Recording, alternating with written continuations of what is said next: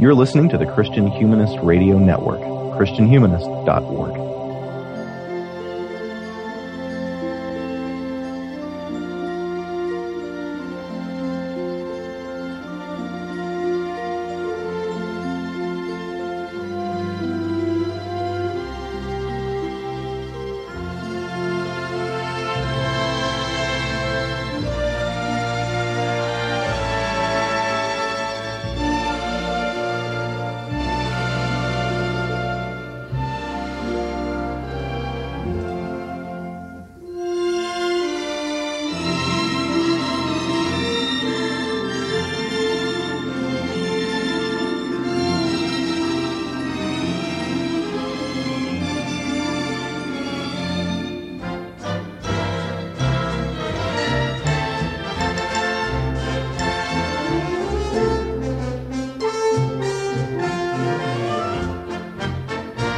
All right, ladies and gents, welcome to Before They Were Live, an ongoing and monthly conversation where we wander our way through the Disney animated canon in chronological order, creating comical tribute suitable to the occasion of these films, extemporized and thought up before your very eyes, or ears, as the case may have it, playing our part in a healthy ecosystem between art and criticism and fandom. We strive to put all our sweepings into dialogue with one another, picking through the detritus in order to examine the past and understand the present. We're interested in how these movies move us and shape our imaginations. Hopefully, along the way, we enrich the experience of these animated films and have some fun too. Today, we are stravaging along on another deuterocanonical trip through the trackless jungle just waiting to be explored of 1964's Mary Poppins. We do these little side excursions when we reach the end of a decade, although because the 60s and 70s had so few animated features, we've combined them. In the past, we've looked at shorts, but this is the first time we're looking at a full length. Producer Sam Godwin wrote, Disney, after seeing the film, you have made a great many pictures, Walt, that have touched the hearts of the world, but you have never made one so wonderful, so magical, so joyous, so completely the fulfillment of everything a great motion picture should be as Mary Poppins. Gentlemen like my co-host are few. Forbearance is the hallmark of his creed. He's the cream of the crop, tip of the top. He's Michael Farmer. There we stop. Thanks, Josh. It is a jolly holiday with you. It is always a jolly holiday with you as well. It just makes my heart beat like a big brass band. Now our listeners are picturing me holding your hand, so we should move on. Yeah. Yeah, a great movie, huh? Yeah, I mean, Goldwyn's praise seems a little over dramatic to me, but it is a really good movie. Yeah, I find myself, so I watched this one a lot as a child, and then I came back to it years later, and I don't know, there's something about this movie that I find very touching, in a way I can't really even explain to myself. Like, I find the funny parts really funny, and the more I don't know. I feel like it's like an emotionally lifting movie, I guess, and I just really enjoy it. But in a strange way, right? Because it's not sappy or sentimental, really. And the main character is, I'm trying to think of the best way to put this. She's kind of cold. She's not the nicest person in the world. Yeah, she is. Well, she's always like hesitant to actually use her, she's always rolling her eyes at Bert because Bert wants to, let's jump into this painting, and the kids are like, oh, this is such a fabulous day today. And she's like, I don't even know what you're talking about. So yeah, she's very bizarre. Well, she does that, and then she ends up going along with him anyway, as if it was her plan all along. So she really is a strange character. Yeah, she's hard to get your head around, I guess. Have you read the books? I have not. I started them in preparation to do this episode, but I didn't even finish the first one. So supposedly she's much meaner in the books. She's much less warm, even though I don't find her particularly warm in the movie. Yeah, there's a whole movie about this. Have you seen that, the Saving Mr. Banks? I have. Yeah, and so apparently Travers herself, P.L.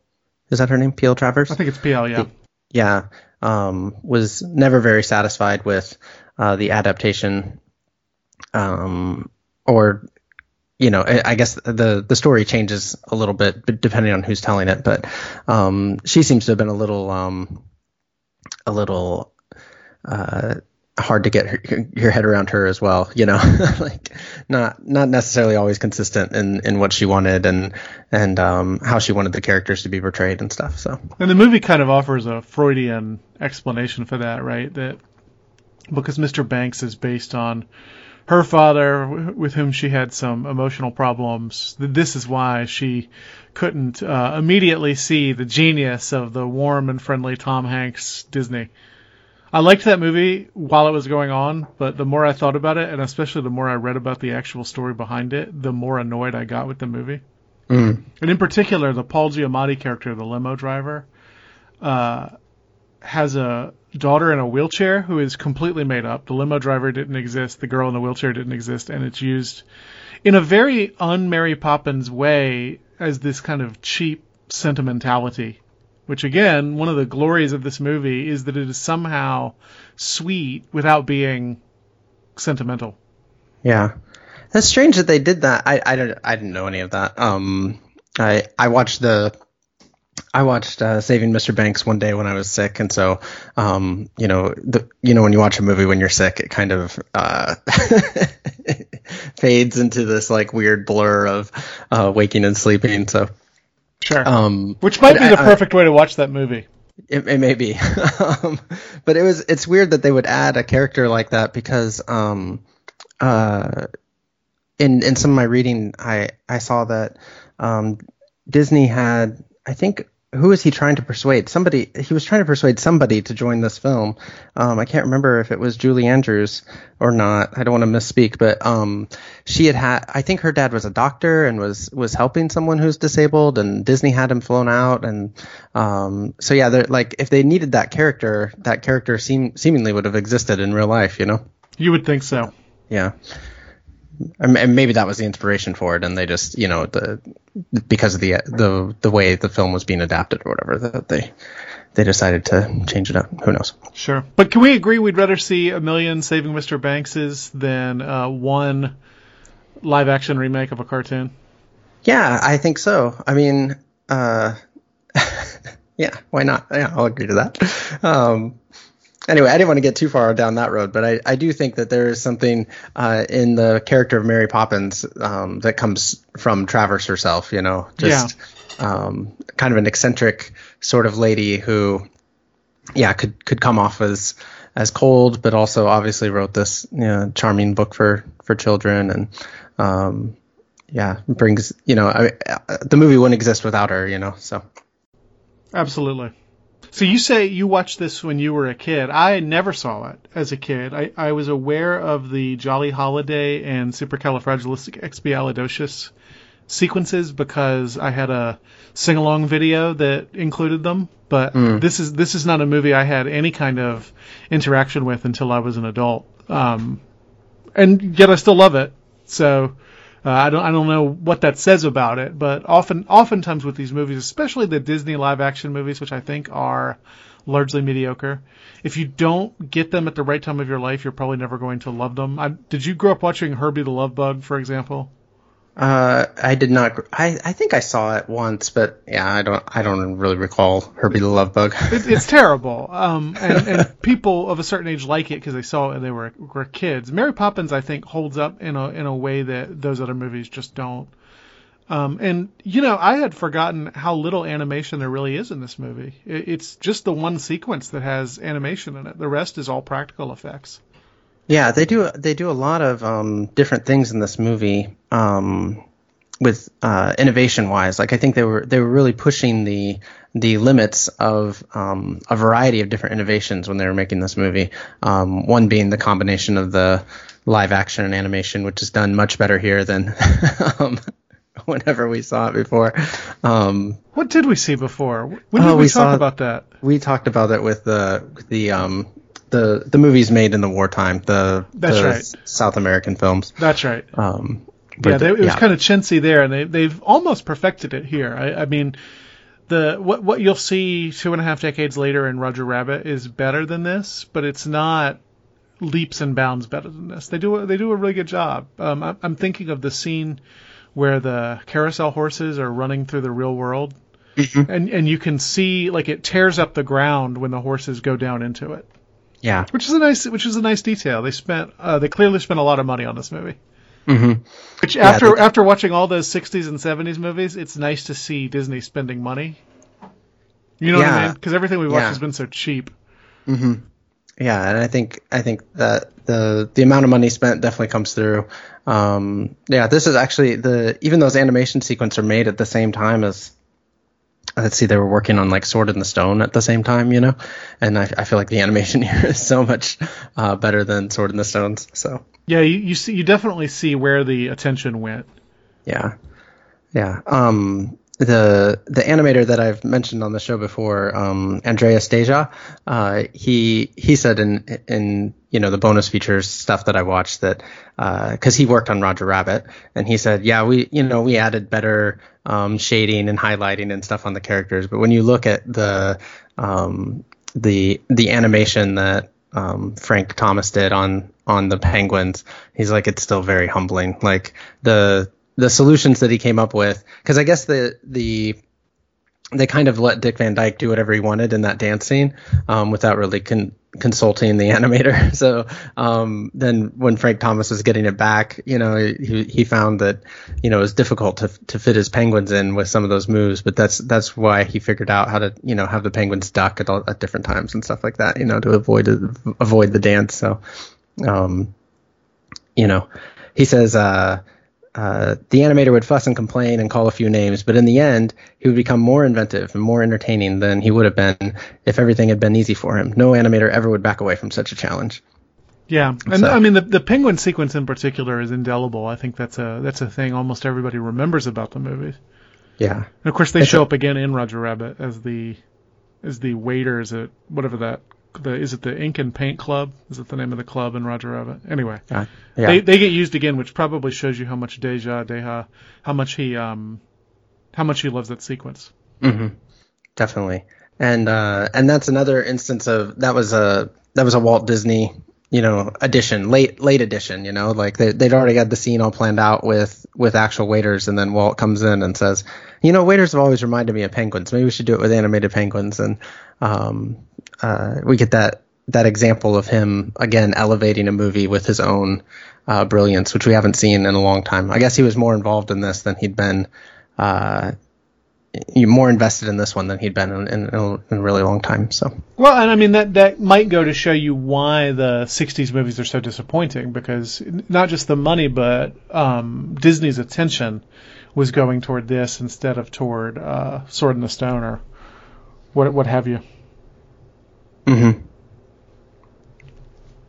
Yeah, and I think that also gets back to what you were saying about this one being a little more, you're able to catch it at different times and still enjoy it. It's not just the childhood time that maybe this one would speak to you.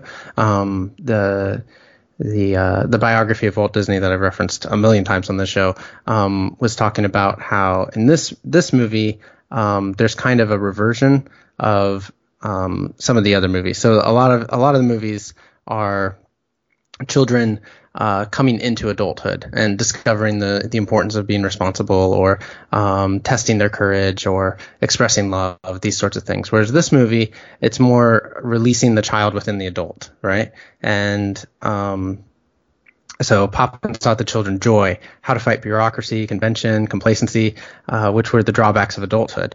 In his earlier films had spoken to young Walt Disney's need for empowerment, Poppins spoke to the older Walt Disney's predicament as a corporate captain burdened with duties, and he could certainly identify both with Mr. Banks, the stodgy banker who has a child lurking within him, and with Mary Poppins, the magical nanny who manages to emancipate the child. The film embodied his new vicarious dream of shirking responsibilities he knew he couldn't really shirk, of being the child that reporters often said he was, but he couldn't really be. So I think that that speaking to the child within the adult is another reason why this movie is widely appealing. Well, and it does something interesting, which is it makes you think it's going to be a movie about Jane and Michael, but it's not really a movie about them. It's a movie about Mr. Banks. So it kind of sneaks you in under the idea that this is a children's movie, when in fact, in its way, it's a movie for adults. Mm-hmm. Yeah, when I came back to it as an adult, I was shocked because I had remembered.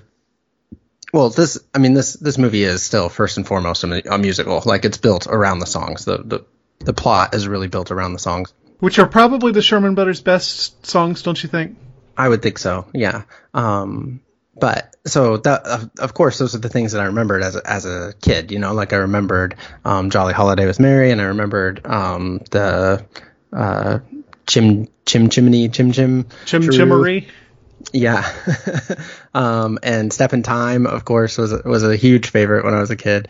I remember me and my brothers would always get up and we'd be, you know, dancing around the room whenever that song came on in the movie. So those are the things I remembered. When I watched it as an adult, I was like, wow, there's some really strong, like, anti-capitalist, anti-imperialist messages in this movie that I had no, like, sense of as a child, you know? Yeah. Yeah, it's always funny when a big budget Disney picture is anti-capitalist. You see it again in Newsies.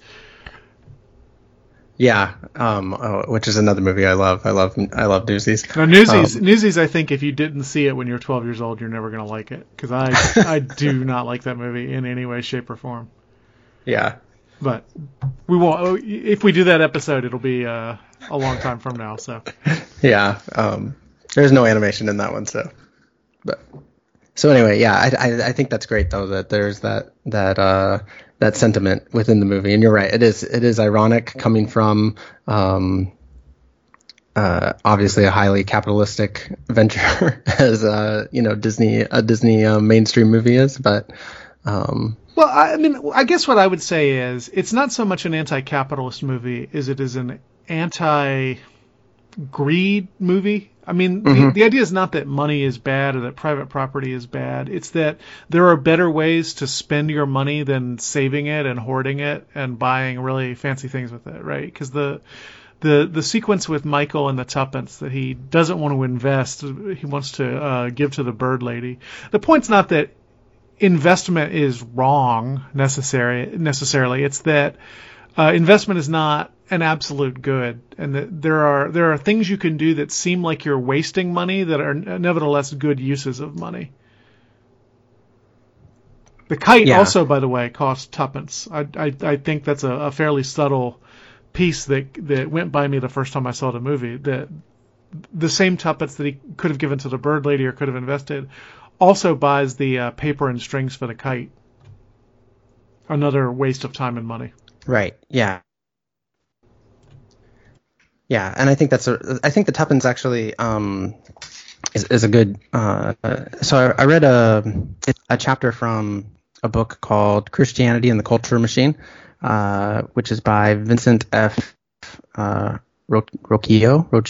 I'm not sure how you pronounce his name, but he has a whole chapter on Mary Poppins, and he draws out the tuppence as this kind of you can follow the tuppence through the movie and see how it changes its meaning at each point. Just slightly changes its meaning at each point, and then see how. So in the beginning, I think the first mention of the tuppence is with the birds, and then they're wanted as an investment, and then like you said, they come back again as he puts them actually into the hand of the director. He brings them up again at that point, and then at the end, of course, he mentions it with the kite, as you said. And so in the beginning, it's almost an act of charity, and then but then by the time you get to the boardroom, he draws a parallel between that and Render Under Caesar, What is Caesar's? Because you see they actually zoom in on the coins at that point, and you can see the queen and a kind of Romanesque figure on them as he hands them over, and so I don't know. It was an interesting analysis, I thought. Sure. Yeah. And again, that's something that went totally over my head the first few times I saw the movie. Oh yeah, I I wouldn't have picked it out had I not read this book, but I felt like his analysis was good because he did a lot to draw. So he also ties it to the widow's mite at one point because it's the small thing that you give, but it can have a big influence on and which is actually it's Mary Poppins' thought in the song "Feed the Birds" is that the saints and apostles are looking down at this small act and they're pleased with it, but then it's kind of what's like weirdly paralleled or darkly paralleled in the Invest Your Money song, because it's with these tuppence there'll be railways across Africa and dams across the Nile and all this sort of thing. All this imperialist interference in the world. Yeah, it is a subversive movie in its way. I mean, I think one thing people forget is that the first song in the movie is Sister Suffragette, but the background of this movie is women fighting for the right to vote. And I mean, the mother is not there because she's constantly going to sing to women who have been put in prison. Yeah. Is that part of the book? Do you know? I don't think it is. I think they changed the time frame of this movie from the time frame of the book. Because I mean, it is something that is semi going on at the time the movie is released. Because you have second wave feminism with women fighting to be allowed to enter the workplace, which I find interesting because the movie is so ambivalent about it. On the one hand, it's not treated as a stupid cause for women to be allowed to vote. And I mean, this is as female-centric a movie, I think, as you're going to find in the Disney vaults until the 21st century. And yet also the reason the children need a nanny, the reason they're left alone is that the mother is going to, going off to do this political work. And that's a common criticism of second wave feminism as well, that in giving women the right to enter the workplace, they've kind of abandoned their families in certain ways. There's a famous essay a few years ago by Michael Pollan where he argues that the reason Americans eat poorly is the women's lib movement, because they left the house and then there was nobody to cook real food anymore, so everybody was eating TV dinners. I suspect that's kind of an oversimplification of Pollan's point, but I think you do see that tension here in Mary Poppins as well. Yeah, I agree. I think there's a lot of tension that's put there, and I think in some ways it's interesting. So, I mean, the kids are abandoned in a lot of ways by both their father and their mother, right? And Mary Poppins has to step in and fill that role because he abandons them to this idea of the it's the age of men, it's the Edwardian life, like whatever his song says, and basically his role in the family is to be the wise king, Well, yeah, he seems to imagine himself as some sort of feudal lord. Yeah, exactly. Yeah, I mean, he says "noblesse oblige" or whatever in his song, and he wants the heirs to his kingdom, to be there, bathed and fed as soon as he walks in the door, and he pats them on the head and he sends them off, that's his interaction with them. So I don't know. There is a tension on I think going in both directions, right? It's not just her responsibility that she's abandoned the family for this women's suffragette movement. It's also his responsibility for abandoning his kids in order to follow, this ideal.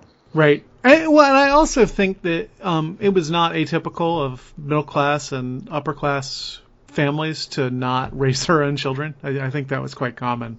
So I don't know that we should cast too many aspersions on the Bankses, because I think they're kind of just going along with their culture. But part of the point of the movie is the culture's wrong, right? And in doing that, it's not so much for the good of the children that Mary Poppins corrects him. It's for his own good. Like he becomes better when he ignores the norms of his society in terms of what men are supposed to do. Yeah, and I think that actually it ends up being articulated best by Bert. rather than Mary Poppins. When Bert's both to the kids, he talks about their father being in a cage, and that cages come in all different sizes, including ones that look like banks. And then when he's cleaning up his broom sweeping, and he kind of in a sly way talks about kind of the logical ends of where Mr. Banks's life is heading. That's what kind of helps awaken in him that, I'm not, maybe the things that I'm idealizing are not the best things. Yeah. What is that beautiful house? Where does that highway go to? Am I right or am I wrong? My God, what have I done? Are you quoting something there? Yeah, that's Once in a Lifetime of the Talking Heads. Oh, okay. Something for the show notes. Yeah. The other thing I see in that speech of Bert's is a criticism. This is an inchoate idea. I haven't really worked it out, but a criticism of specialization. So one of the reasons Mr. Banks is in a cage is because the only thing he can do is be a banker. But Bert is defined by the fact that he does any job he wants to do at any time, and he doesn't stick with any of them for very long. He's a jack of all trades and kind of a master of all trades as well, because he's really good at everything he does. And so there's a freedom in that where there's not a freedom in having to go to the same bank every day and do the same no doubt boring thing every day for a living, whereas Bert gets to have fun painting sidewalks and playing in a one-man band, and he even enjoys being a chimney sweep, which of course is one of the worst occupations human beings have ever come up with. But that makes him free in a way that Mr. Banks is not free. And if you think about it, it's how childhood works too, right? Because children, I suspect, very rarely do the same thing every day. I like this idea. I'd not thought of that, and I've not seen it in any of the things I've been reading about. So way to be original, Michael. That's I think that's a really lovely idea that, because Bert is an interesting character, because he does guide us through the story, very literally, like he greets you at the beginning of the movie and says, "Oh, hello," but that what creates his freedom is his lack of vocation in a way, or his vocation is more, more open. It's a great idea. Yeah, he does what the moment requires him to do, I suppose. Yeah. And never also, I think this ties into another larger theme in the movie of the small things mattering. None of the things that he does are particularly grandiose, right? Well, I mean, you think about the sidewalk chalk. It rains and it's washed away. So he spent all this time drawing these beautiful pictures, improbably, from sidewalk chalk outside the park. And then it rains and it's all gone. And he says, well, there's more where that came from. Mm-hmm. Yeah. So he also has a sense that what he's doing it's renewable in some ways, right? Because the same is true of chimney sweeping. Once you sweep a chimney, it's not like you've swept it once and for all. You've got to keep going back and doing it. Mm-hmm. So there's a kind of constant return and constant motion in a way that there's not, again, at the bank. This bank is what it has been forever. Yeah. I mean, I'm sure it's not an accident that the head of the bank and the second in command of the bank have the same name. Yeah, and everybody dresses exactly the same, and it's like they're replaceable in a different way, right? Like they're the same. They're like clones of each other almost. Right. And I mean, in fact, in the sequel, Mary Poppins Returns, the son is again played by Dick Van Dyke. Yeah. So he really has replicated himself. Yeah, I think that's a really fun way to think about Bert and his role in this movie. We have to talk about how good the Dick Van Dyke performance is. This has to be one of the most charismatic performances in film history. He's just so immediately magnetic and likable, and he has maybe the most charming smile I've ever seen in my life. And so you're almost immediately willing to follow Bert wherever he leads you, which of course is exactly what you have to do. Yeah. Yeah. Yeah. What more can you say? Like he's I think you used exactly the right words, magnetic and charming, like right from the beginning. So, you just want to be there with him. You want to see what he's up to. You want to, the one introducing him as the one man band thing is so great, like you just want to be there in that circle with him and, see what he has to say. My favorite gag about that is when he's leading you to Cherry Tree Lane, the drum keeps beating. I thought that was a nice detail. Very funny. Yeah. We also should say, though, that his terrible Cockney accent gave generations of Americans the wrong idea about how British people speak. Hugh Laurie called that an act of war. Which I never understood until I thought about the way Southern accents are so terrible in movies. Mm. And, that must be how British people feel about Dick Van Dyke. Yeah. Yeah. What can you do? But it was his performances outside of the accent, I think is absolutely wonderful. Yeah. It's almost impossible to imagine anybody but him in that role. Mm-hmm. Yeah. And he attributes a lot of that enthusiasm to Disney himself. He said that, he says that he grew up wanting to be in a Disney movie, and then when he got the opportunity, he jumped at it, and it was Walt's enthusiasm for the movie that really, turned into his enthusiasm for the movie. So, but yeah, his faces and I don't know, it's just, the way he's built, that kind of lankiness, I guess, like his body is just absurd. The scene where he's playing the old man at the bank and he's coming out of his office with the cane and almost falls down the stairs. Yeah. he looks like a marionette. He does. And then of course they use that to great effect when he's saying with, if the banks of England fall, England falls, and he's fallen over the whole time, It's really, really great. Yeah, it's a great performance.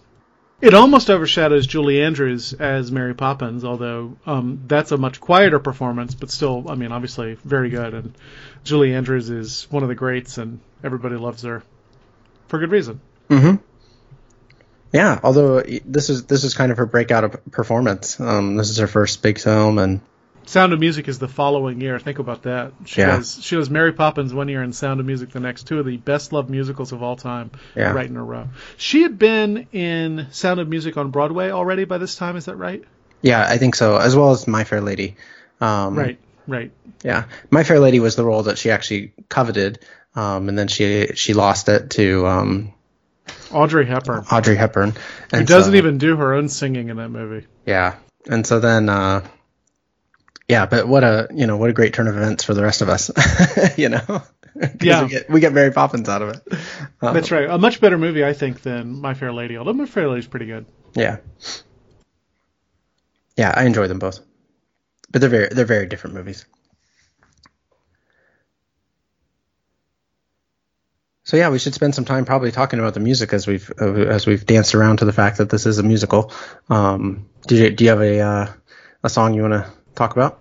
I love Jolly Holiday. I don't know that I have a lot to say about it, but I think it's the best song in the movie. It's so sweet. It's very upbeat and cheerful and hummable. Mm-hmm. I like it much better than Supercalifragilisticexpialidocious, which follows it immediately. And even as a child, I couldn't understand why it got so much more press than Jolly Holiday, which to me is the obviously superior song. Mm.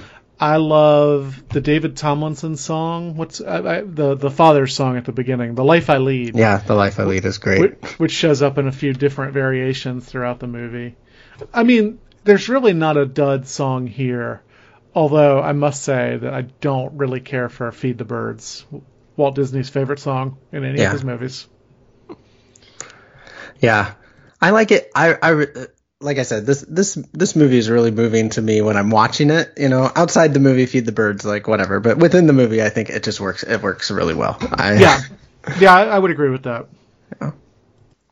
What's your favorite? Well, yeah, as I mentioned earlier, I love Step in Time as a kid. Just that whole sequence is so wonderfully fun. With, dancing and, dancing up on the rooftops and over the chimneys and between the gaps in the buildings. And it's so lively and yeah, I don't know if I'd say it's my favorite, but it's probably my favorite sequence in the movie. Sure. Yeah, it's a great. I always forget about Stay Awake until I watch the movie. But I'm like, I should remember this because sometimes my kids don't want to go to sleep, and it's like, I should learn Stay Awake. I wonder if it would work, or if you have to be Julie Andrews. Yeah, probably you do. And I am no Julie Andrews, that's for sure. Spoonful of Sugar is the other famous one, which is a great song. Inspired by one of the Sherman Brothers' sons had to get the polio vaccine, and they put it on a sugar cube for him. So that's where the song came from. Yeah, I forget which Sherman Brother it is. What are we leaving out? I feel like there's another big song that we've forgotten. Oh, Chim Chimery. Yeah, Chim Chimery and Let's Go Fly. I feel like are the big songs. Yeah, two more songs that I knew as a kid, even though I hadn't seen the movie. Yeah. These really are indelible songs. These are songs, I think, that are almost universally beloved as much as any kind of show tune could be universally beloved. And there's a reason for that, which is that they're great. Yeah, it's amazing that they all end up in one movie. I don't know, like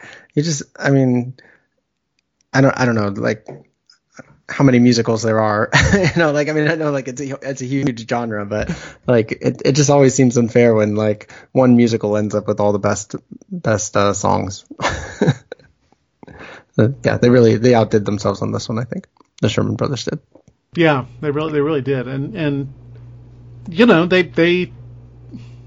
they did a number of other Disney movies, and then they did Chitty Chitty Bang Bang, which I've never seen. And I think they did Bedknobs and Broomsticks, which does not have a single song that I can remember in it.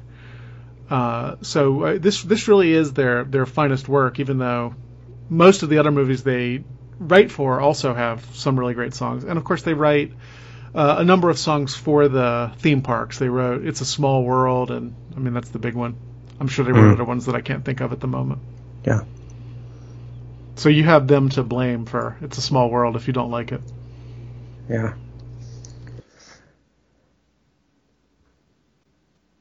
Well, we can thank them for the songs in this movie because they're just, they really, it's interesting to me the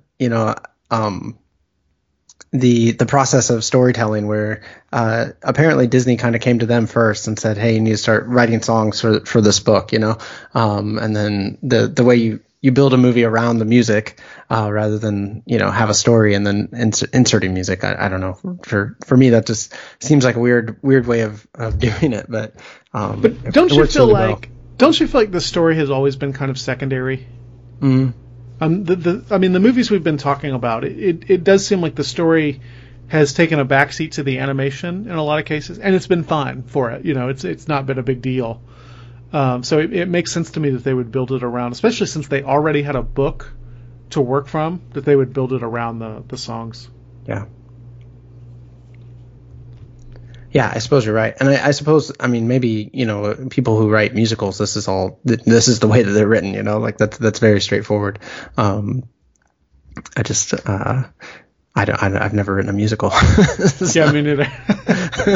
Yeah, and I don't know how that works. I know that usually the script, the book as they call it, is written by a different person than the people who write the music. And nobody ever talks about the book to a musical. It's always about the songs. So maybe they do start with the songs and then write the book around it. I don't know. Yeah.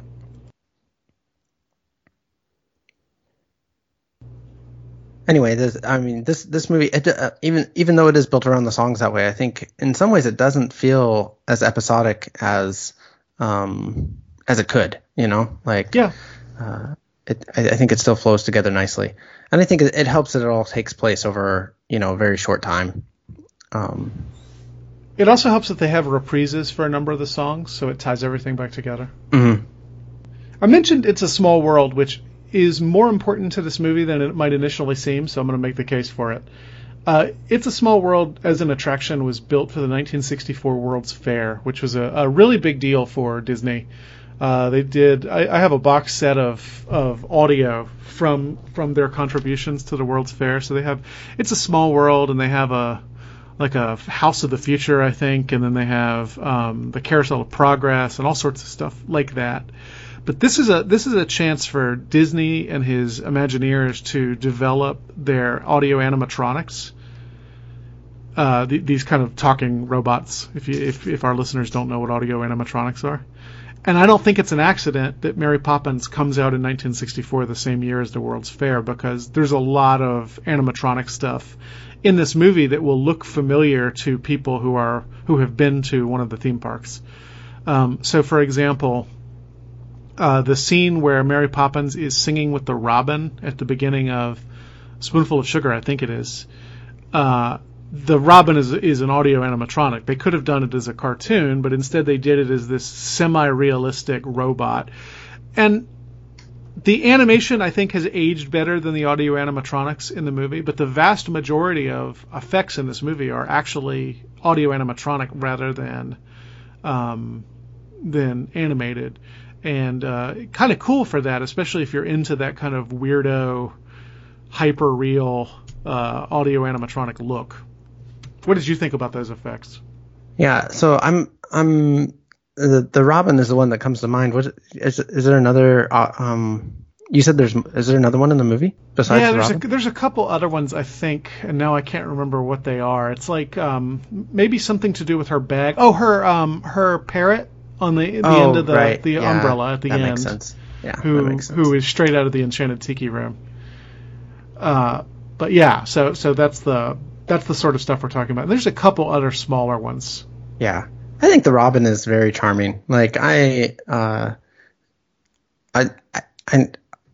know. It's one of those weird things. Like there's a look to this movie that is that's older. You know, like we don't really see things. I don't know if it's the lighting or the staging or what. You know, like I don't know how to put my finger on it. But the movie looks, you know, like a 1960s movie, and so the fact that the animatronics kind of look 1960s, like it works, you know, for me. Like I don't look at it and be like, oh wow, that doesn't hold up well, or that didn't age well. Like I think it's really cool. But I am more prone to enjoy those sorts of, you know, weird, you know, technological things like that, you know. No, I absolutely agree that the kind of chintziness of those animatronics is charming now. I think at the time they were probably very exciting, very realistic effects. Yeah. It's funny how effects work like that, right? I remember seeing The Two Towers, I think, and is that the one with the Balrog? Maybe. Yep. Whatever. Whichever the Lord of the Rings, you know, I'm on record as not liking the books or the movies. But I remember seeing the Balrog. No, that's why I'm feeling embarrassed that I'm not like, when's the Balrog show up? I don't know.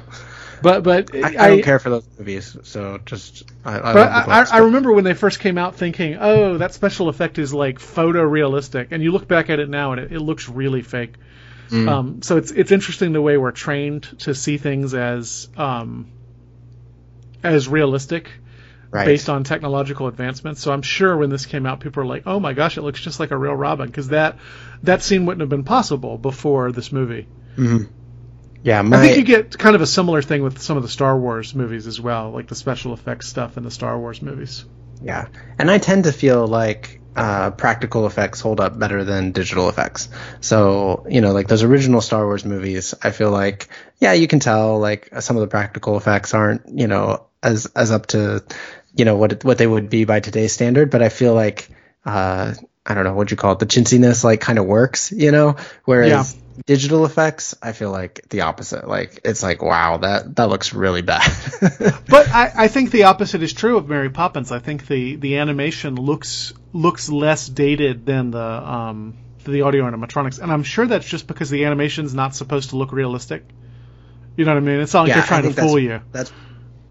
Yeah, I think that's probably really true. There's a classicness to that flat 2D animation that it won't, like it'll continue to age at kind of that. It's timeless in its way, whereas my experience with what you're talking about with like the Balrog is like remembering, being a kid and being excited about like the next upcoming round of video games and how cool they looked and how photorealistic they looked. And then going back and looking at some of that work now and being like, like how boxy it is, like it's kind of shocking. So anyway, the Robin I think is really cool. And I think, like you said, like it's hard looking at it now because so many of the innovations that they came up with in this movie are just kind of commonplace today, but they're commonplace because of Mary Poppins, So I don't know, being able to do that blending of live action and animation, some of the stunts, the tricks, like the things that she's pulling out of her bag, the camera work on that, the people on wires, flying for the, they use that effect a lot, actually. Like they use it from the very beginning with the nannies all being blown away. And, it's an addition in some of the dance numbers, like, Jolly Holiday, like you mentioned, like Bert does the little, like he can fly at one point, and it's very brief, he just lifts off the ground for a little too long, or he sweeps Mary around a little too easily, I think a lot of that stuff was very probably amazing for people who were seeing it at the time. Yeah. And I mean, some of that is invisible. So I didn't even think about the nannies being blown away as a special effect. It didn't even cross my mind, where you're right. In 1964, that must have been amazing. Yeah. And then some of them, because they have aged, we look at it. When you look at the Robin, you don't see a Robin, you see a robotic Robin, right? And so what you enjoy about it is the roboticness of it. Like, oh, look at the model of the Robin. But I imagine in 1964, you looked at it and you saw a Robin. Mm-hmm. So that's interesting. And that helps the movie hold up, but it holds up in a different way. It feels like a period piece now, even though a period piece that's not the period that it's set in, I guess is what I'm trying to say. I'm trying to think if there's another effect in there that I love. I guess we could talk about the laughing song, which I think is probably my least favorite of the songs. But they do they go up in the roof and apparently there's actually 3 or 4 different sets for this, so that they could do the wires differently in different ones, and they could do the cameras differently in different ones, so that the idea was that the audience wouldn't be able to figure out how they did it, So did they just do it with wires?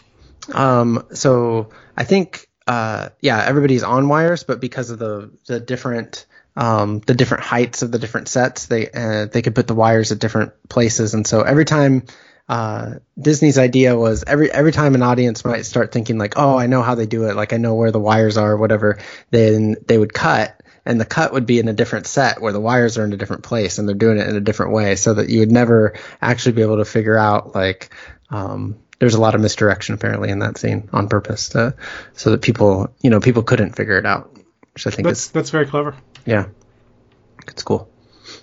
And again, that goes to the budget, like the fact that they were able to build 3 or 4 different versions of that same house set in order to do that. And of course, that scene is anchored by the Ed Wynn performance. Ed Wynn, who we last saw as the Mad Hatter from Alice in Wonderland. Yeah.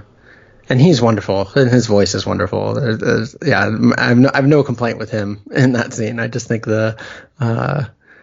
it's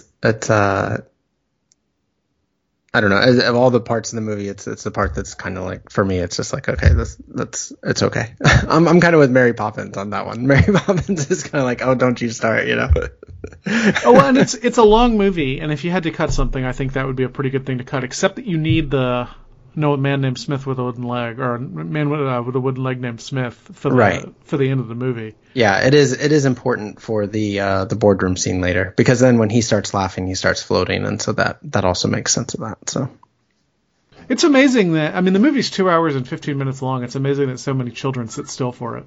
Yeah. And I mean, I think that's probably part of the reason why, as a kid, we were up and running around and jumping and dancing during the during the Step in Time song. You know, not only is it super catchy and it makes you just want to get up and dance, but by that point in the movie, you kind of need to get up and dance. Yeah, you certainly need something as upbeat as that song at that point, because that is when the movie starts to drag a little bit. Yeah. Yeah, that's the one of the things about this movie that is that it still feels long to me. You know, like as much as I love it and enjoy it, every time I watch it, we're like, wow, this is a really long movie. Yeah, and there's just so much stuff in it, and most of that stuff is important to the plot, narratively important. Like if you pulled out Step in Time, for example, or you pulled out I Love to Laugh, you would be missing things that you need in order to complete the movie. And in that sense, I don't think the movie is episodic the way that, like, The Many Adventures of Winnie the Pooh is episodic. But, yeah, it is quite long. It's kind of amazing that it became a classic among children, because the only other movie we've watched that has hit 2 hours, I think, is Fantasia. Everything else has been about an hour and 10 minutes. So you're talking about something that's almost twice as long as everything else we've watched. Yeah, I was thinking about that as I was watching it. I was like, wow, it's we could watch Dumbo 3 times in here. Right. Did your kids sit still? Did you show it to them? They have watched it before. I'm not with them right now because I'm traveling, and so they didn't watch it with me this time. But they have seen it before. I don't remember. I do think that they got bored partway through, and we maybe had to stop it and watch it in 2 parts, or that they left and came back, or something, you know. So this is not one that we've watched frequently in my house. We have seen it, but it's not a perennial favorite yet. My wife apparently watched it every week growing up. Wow, that's a lot. In fact, when we were bad-mouthing I Love to Laugh just now, she came in and gave us a double thumbs down. Oh, okay. Well, sorry, Victoria.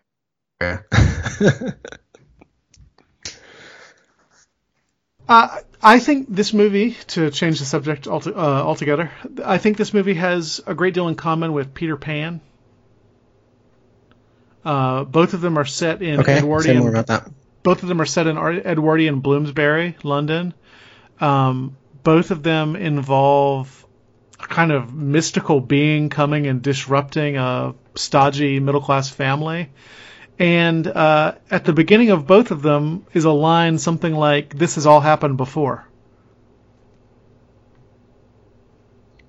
Yeah, I noticed that parallel with the line, and I'm not quite sure what that means in either movie. There's a kind of cyclicality to this, right? That the magic ebbs and flows out of our world.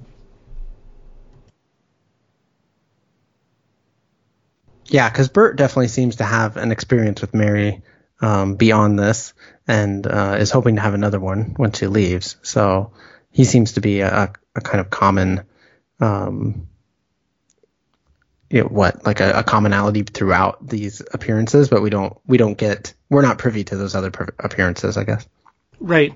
The 2 big differences between this and Peter Pan are, number one, Peter Pan is about children learning to grow up, whereas this movie is about old people learning to be young again, as you mentioned.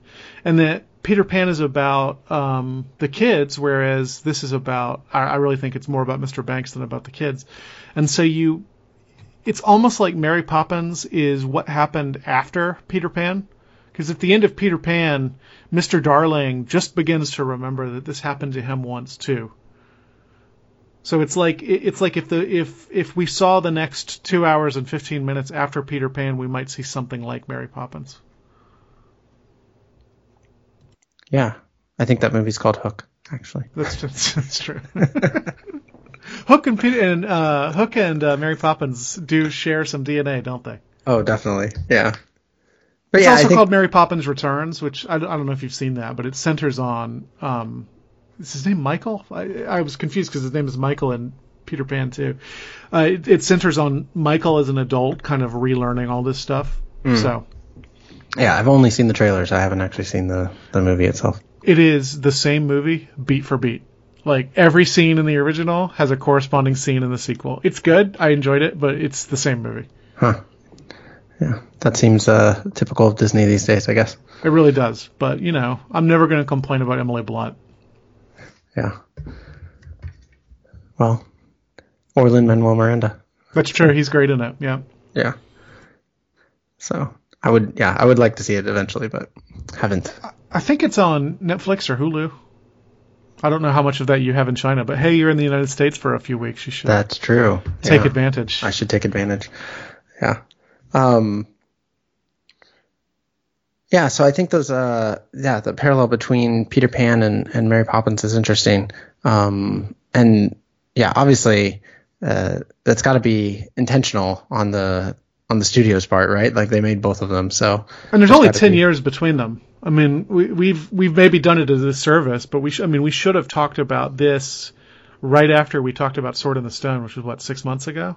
Mm. So I mean, they're very close. There's only a couple of movies between them. So I do think that connection is interesting, especially since, as you say, they changed the time period from the original books in Mary Poppins. So I mean, this is somebody at the studio must have said, "Oh, this is going to be very similar to Peter Pan." Yeah.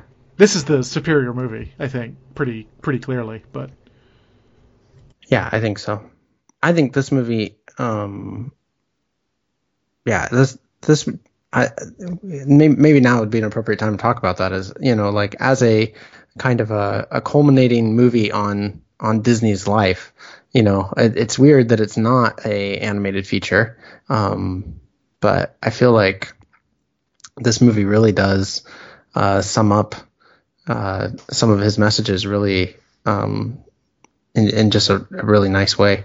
Yeah, I would agree. And is this the last movie released in his lifetime? There's probably more crappy mid-'60s live-action movies. Yeah, probably. The Shaggy Dog or the Computer Wore Tennis Shoes or Flubber. Yeah, I didn't check my timeline on that, so I'm not sure. But there's not another cartoon that comes out, because Jungle Book is released after he dies. He dies in 1966, I think. Yeah, and this is 1964, so yeah, surely there's something else in there, but it's the last thing we're talking about released before his death, and it feels like that. This even with the Jungle Book, which he had something to do with, this movie bears his thumbprint in a way that movie does not. Yeah, and I think he was just much more heavily involved in this one than he was in anything else. Much to P.L. Travers' disgust. Yeah. But I mean, I think it ties up. I mean, we've been talking about like the innovations, you know, like that's one of the things that Walt Disney is known for throughout his life, with, you know, both the live action and the animated movies, as well as the theme parks and even the World's Fair that ended up getting, you know, that stuff started getting integrated into the parks. Like, you know, he was always a man looking toward the future in that way. His love of innocence and, you know, the belief that there's a child in all of us and those sorts of things, and the re-enchantment of the world. I think all those things you see in here really well. Yeah, I agree. I think particularly even on like the re-enchantment, like going back to, I know we've talked about it a few times already, but like the chimney sweep and the step in time and stuff, like, I mean, this is just the dirty, yuckiest, worst part of England, you know? And I mean, I think even as he's introducing it may be still being Chim Chimaroo or Chim Chimaree. He says, you know, like, it would seem like the chimney sweep is the lowest rung on the ladder, you know, but he has a way of enchanting that, you know, and I don't know that good. It's just good, clean soot, Michael. You know, it's like, that's right. Yeah. Never mind that you're going to get black lung disease and die in a chimney. Right. But, not if you turn the smokestack into a staircase that takes you up to the heights of the city. And, you know, this is the thing only the birds, the stars, and the chimney sweeps get to see, you know. That line about, I guess it's in Chim Chimaree or one of the reprises of it, where he says, between the pavement and the stars, that's the chimney sweep world. That's a great line. Yeah, that's really great. Because who hasn't wanted to go up on the roof in a city and, see this super crowded, packed place from a solitary position? Mm-hmm. Yeah. They're worth pointing out, who would actually be the chimney sweep? Michael. Those little kids they shoved down those chimneys. That's right. That's also true. In the sequel, it's a lamplighter, which is much less horrifying.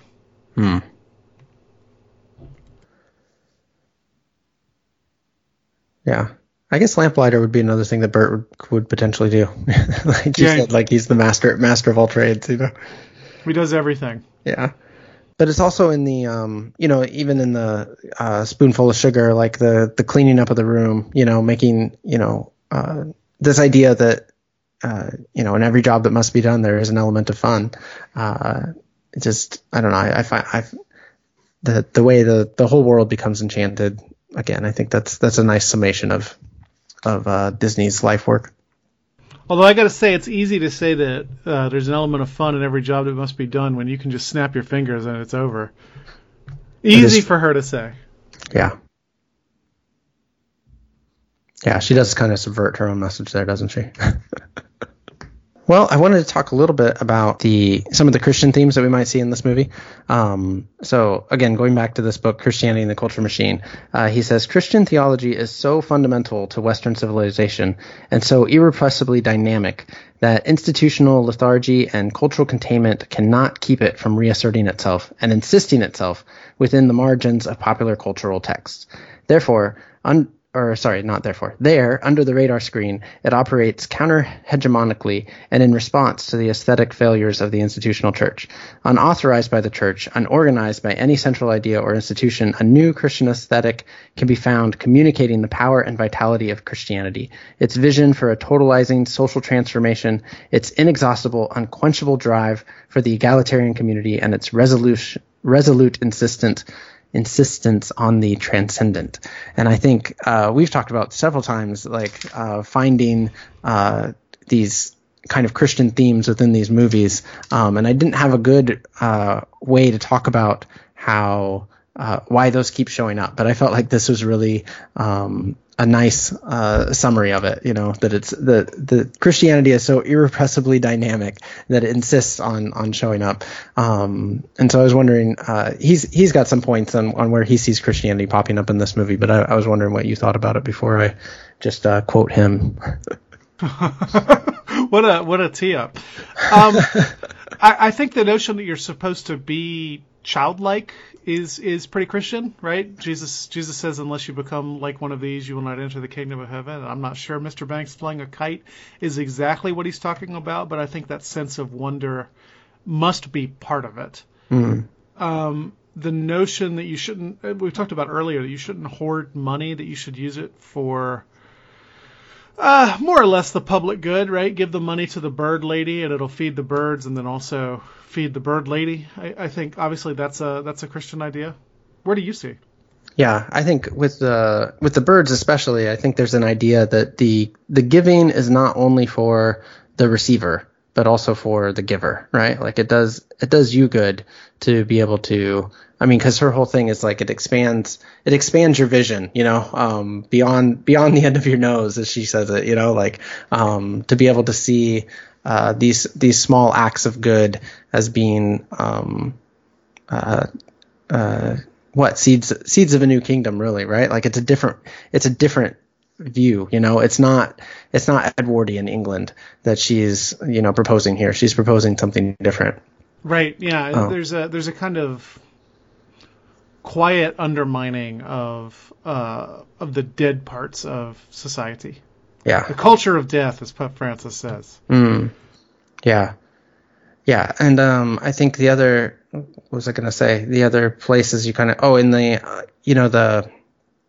after the incident in the bank with the tuppence, and so what happens is Michael refuses to give his tuppence to open an account, and the what's his name? The leader of the bank. Dawes, I think that's right. Yeah.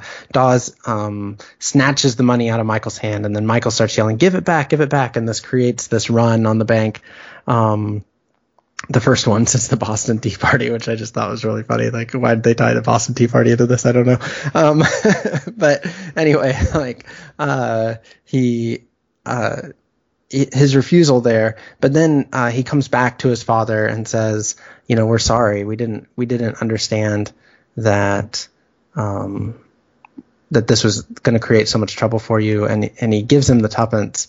And I think there's a real, I don't know, like a reconciliation, a wanting to make amends, like that goes beyond just like, I'm sorry, but like, I don't know. I think that there's a symbol there of trying to make it right that I think is good. Yeah, absolutely. In this book, he draws some parallels between Mary herself and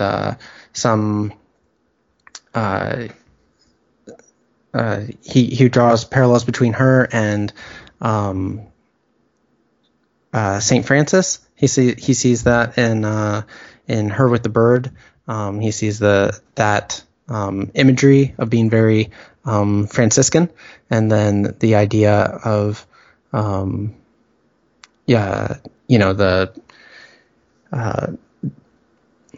I don't know, the finding the joy in the small things and stuff. He sees that as very Franciscan, and also I forget her name, Teresa of Avila. No, the other one, Lisieux. Is that? Oh yeah, Therese of Lisieux. Yeah, thank you for pronouncing it correctly. The little flower. I thought I mispronounced that correctly. So yeah. It's funny. We've talked. How many times on this show have we talked about how good Disney characters are always close to the animals? How many times have we talked about that, and we've never brought up St. Francis? Yeah. Like the most famous Christian example of somebody being friendly with the animals. Well,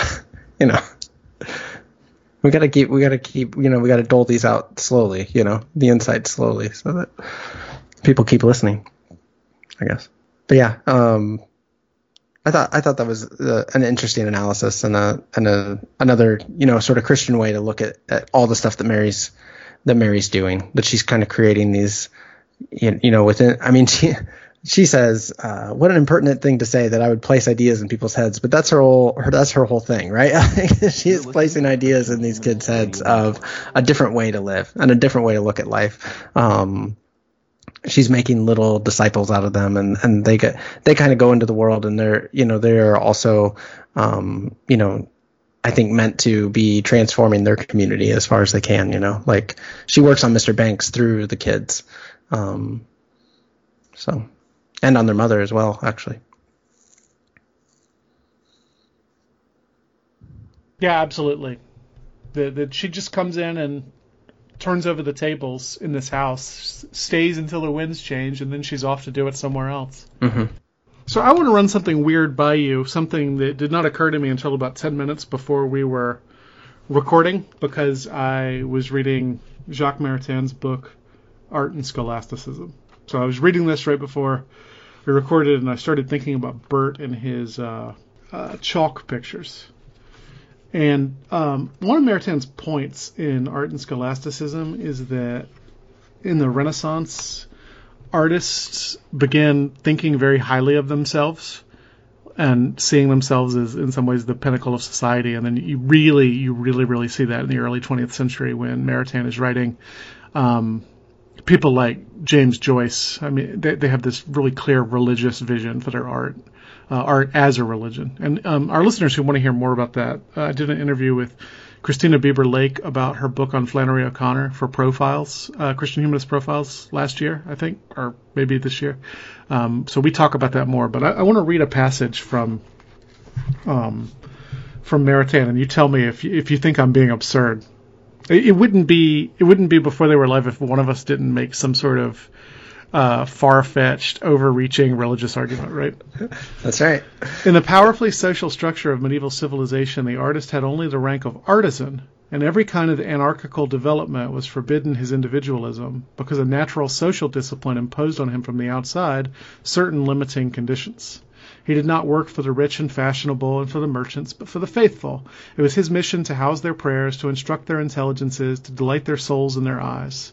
Matchless epic in which an ingenious people was formed in beauty without even realizing it, just as the perfect religious ought to pray without knowing that he is praying, in which doctors and image makers lovingly taught the poor, and the poor delighted in their teaching because they were all of the same royal race, born of water and the Spirit. Man created more beautiful things in those days, and he adored himself less. The blessed humility in which the artist was placed exalted his strength and his freedom.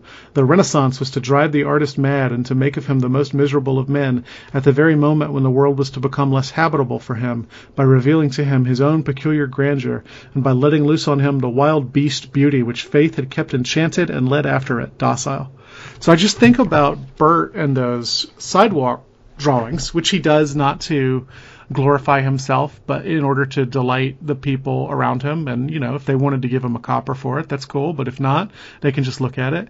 And when they wash away, he has a very humble notion of what they're worth. You know what I mean? It's not like the world has lost some great masterpiece. This is just some quiet work he did in the park, and it was there to be enjoyed while it lasted. And that seems very Maritanian to me. But maybe it's because I read that passage 20 minutes before we started talking about this movie. I don't know. I think you're right though. Like they do connect so nicely. So I mean, maybe you would not have made the connection otherwise, but I do think they connect really well because Bert could not be more humble in his artistry, right? Like I can't even imagine what more humble in his artistry would be in this. Just thinking about there was something you said in there about, you know, it was for the faithful to kind of guide them, and Bert is a guide, and he guides them into this. It's not a faithful drawing, you know, like it's not meant to, you know, to draw them to reflect on, you know, some sort of deep spiritual truth, like maybe some of the you know, the more iconic drawings would be. But in a way it is, you know, like it draws them actually literally into the picture, you know, to enjoy it in that way. It's meant to give them delight, which is one of the terms Maritain uses there, right? Yeah, and an absolute delight, and it's not an escape from this world because it's temporary, you know, but there is it's sort of a I don't know, it's a rapturous sort of, you know, view of, you know, what the world made right might be like, you know. Yeah, and I'll point out, Maritain says that beauty is ecstatic, meaning it takes you outside of yourself.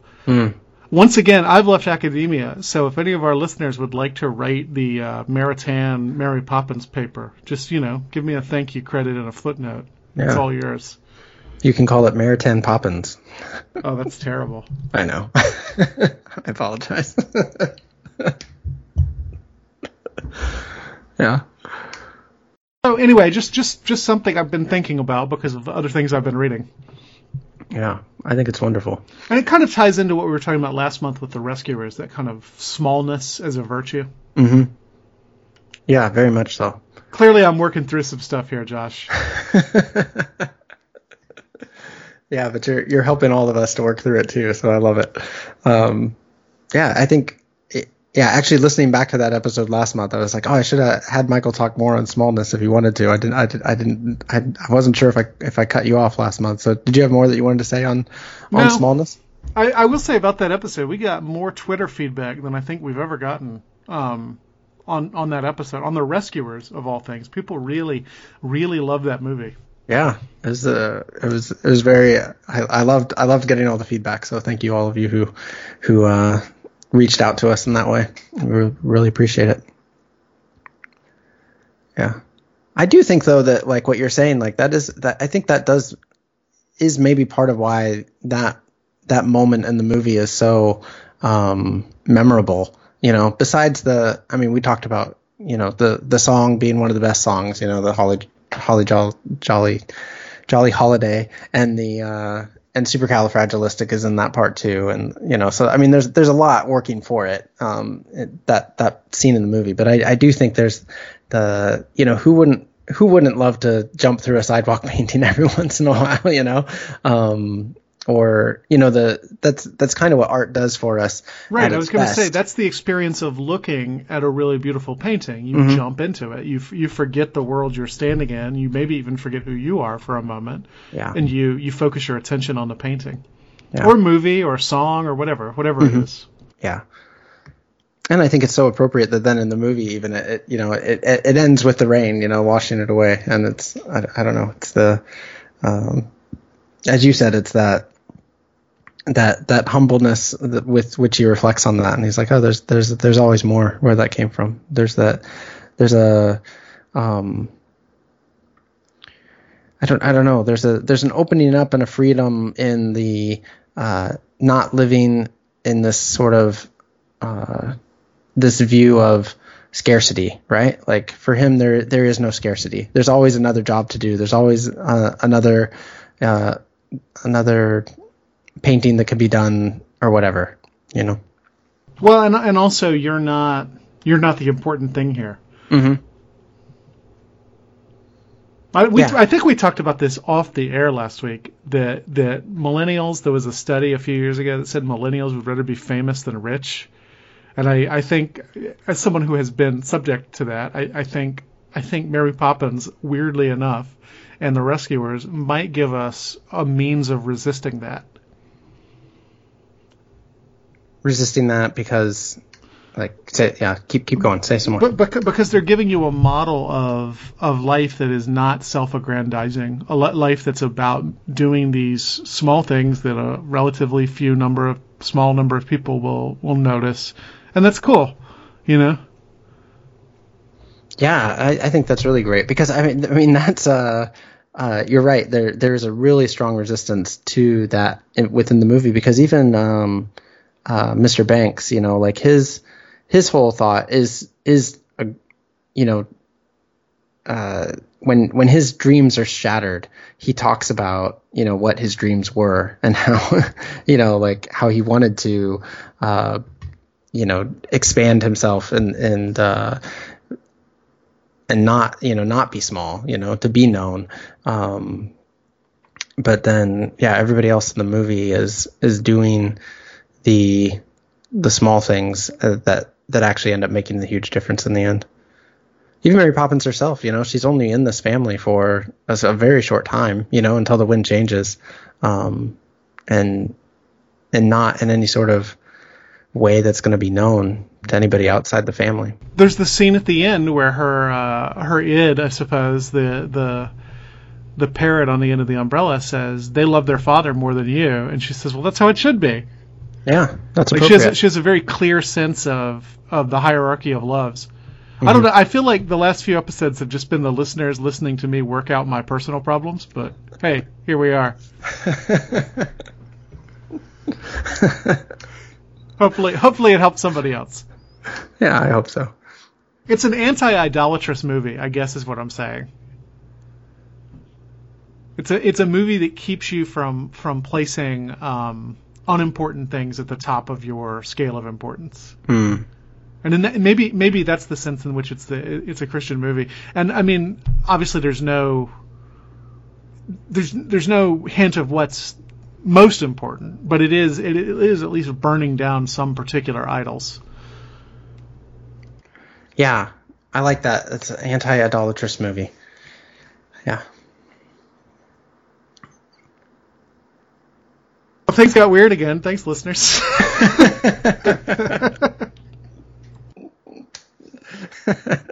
Yeah, thank you. Well, that was I think that might be a good ending point, unless you had some more you wanted to talk about. No, it seems good to me. Yeah, that seems like a really good ending point. Tear down your idolatries and create the right hierarchical view of love in your life. I like that. That's good. Thank you. Next month we're talking about The Fox and the Hound, We've entered the genuinely terrible era of Disney, I believe. I haven't seen Fox and the Hound since I was a kid. Yeah, I haven't either. But the Fox and the Hound was one that my younger brother, at least, would watched probably on a weekly basis. So wow. I do remember it being on a lot in my house, but I don't remember much about it now. So it'll be interesting going back and watching that one. My recollection is it's pretty bleak. Yeah. So we have that to look forward to. Yeah, that's great. And we have somebody joining us for that episode, is that right?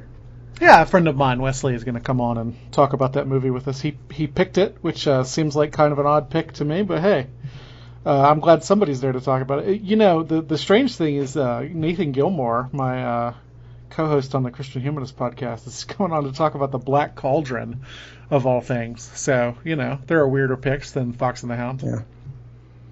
All right. Well, I look forward to discussing that one with you. I need to. I think it'll be fun to go back and watch it again. I know probably the fact that I can't remember anything of it speaks to how bad it is, but it'll be good to revisit some of those memories. So. Anyway, our press liaison is Kristen Philippic, and we are on the old interwebs with the most sporadic show notes of any podcast at beforethey.were.live. You can help us continue this conversation by finding us on Twitter. I'm at @the_alt, and Michael is at Michael Farmer. And as we mentioned in the show, we really appreciate that. We really enjoy when you guys reach out to us. So for Michael Farmer, I'm Josh Altman-Schofer. I just want to gratefully say that we know there are a great number of podcasts out there you could be spending your time on, and we appreciate you choosing us. We want to encourage you to set your podcast player's dials to the Christian Humanist Radio Network, where you'll find an abundance of new and old shows to keep you going. Good day, Governor.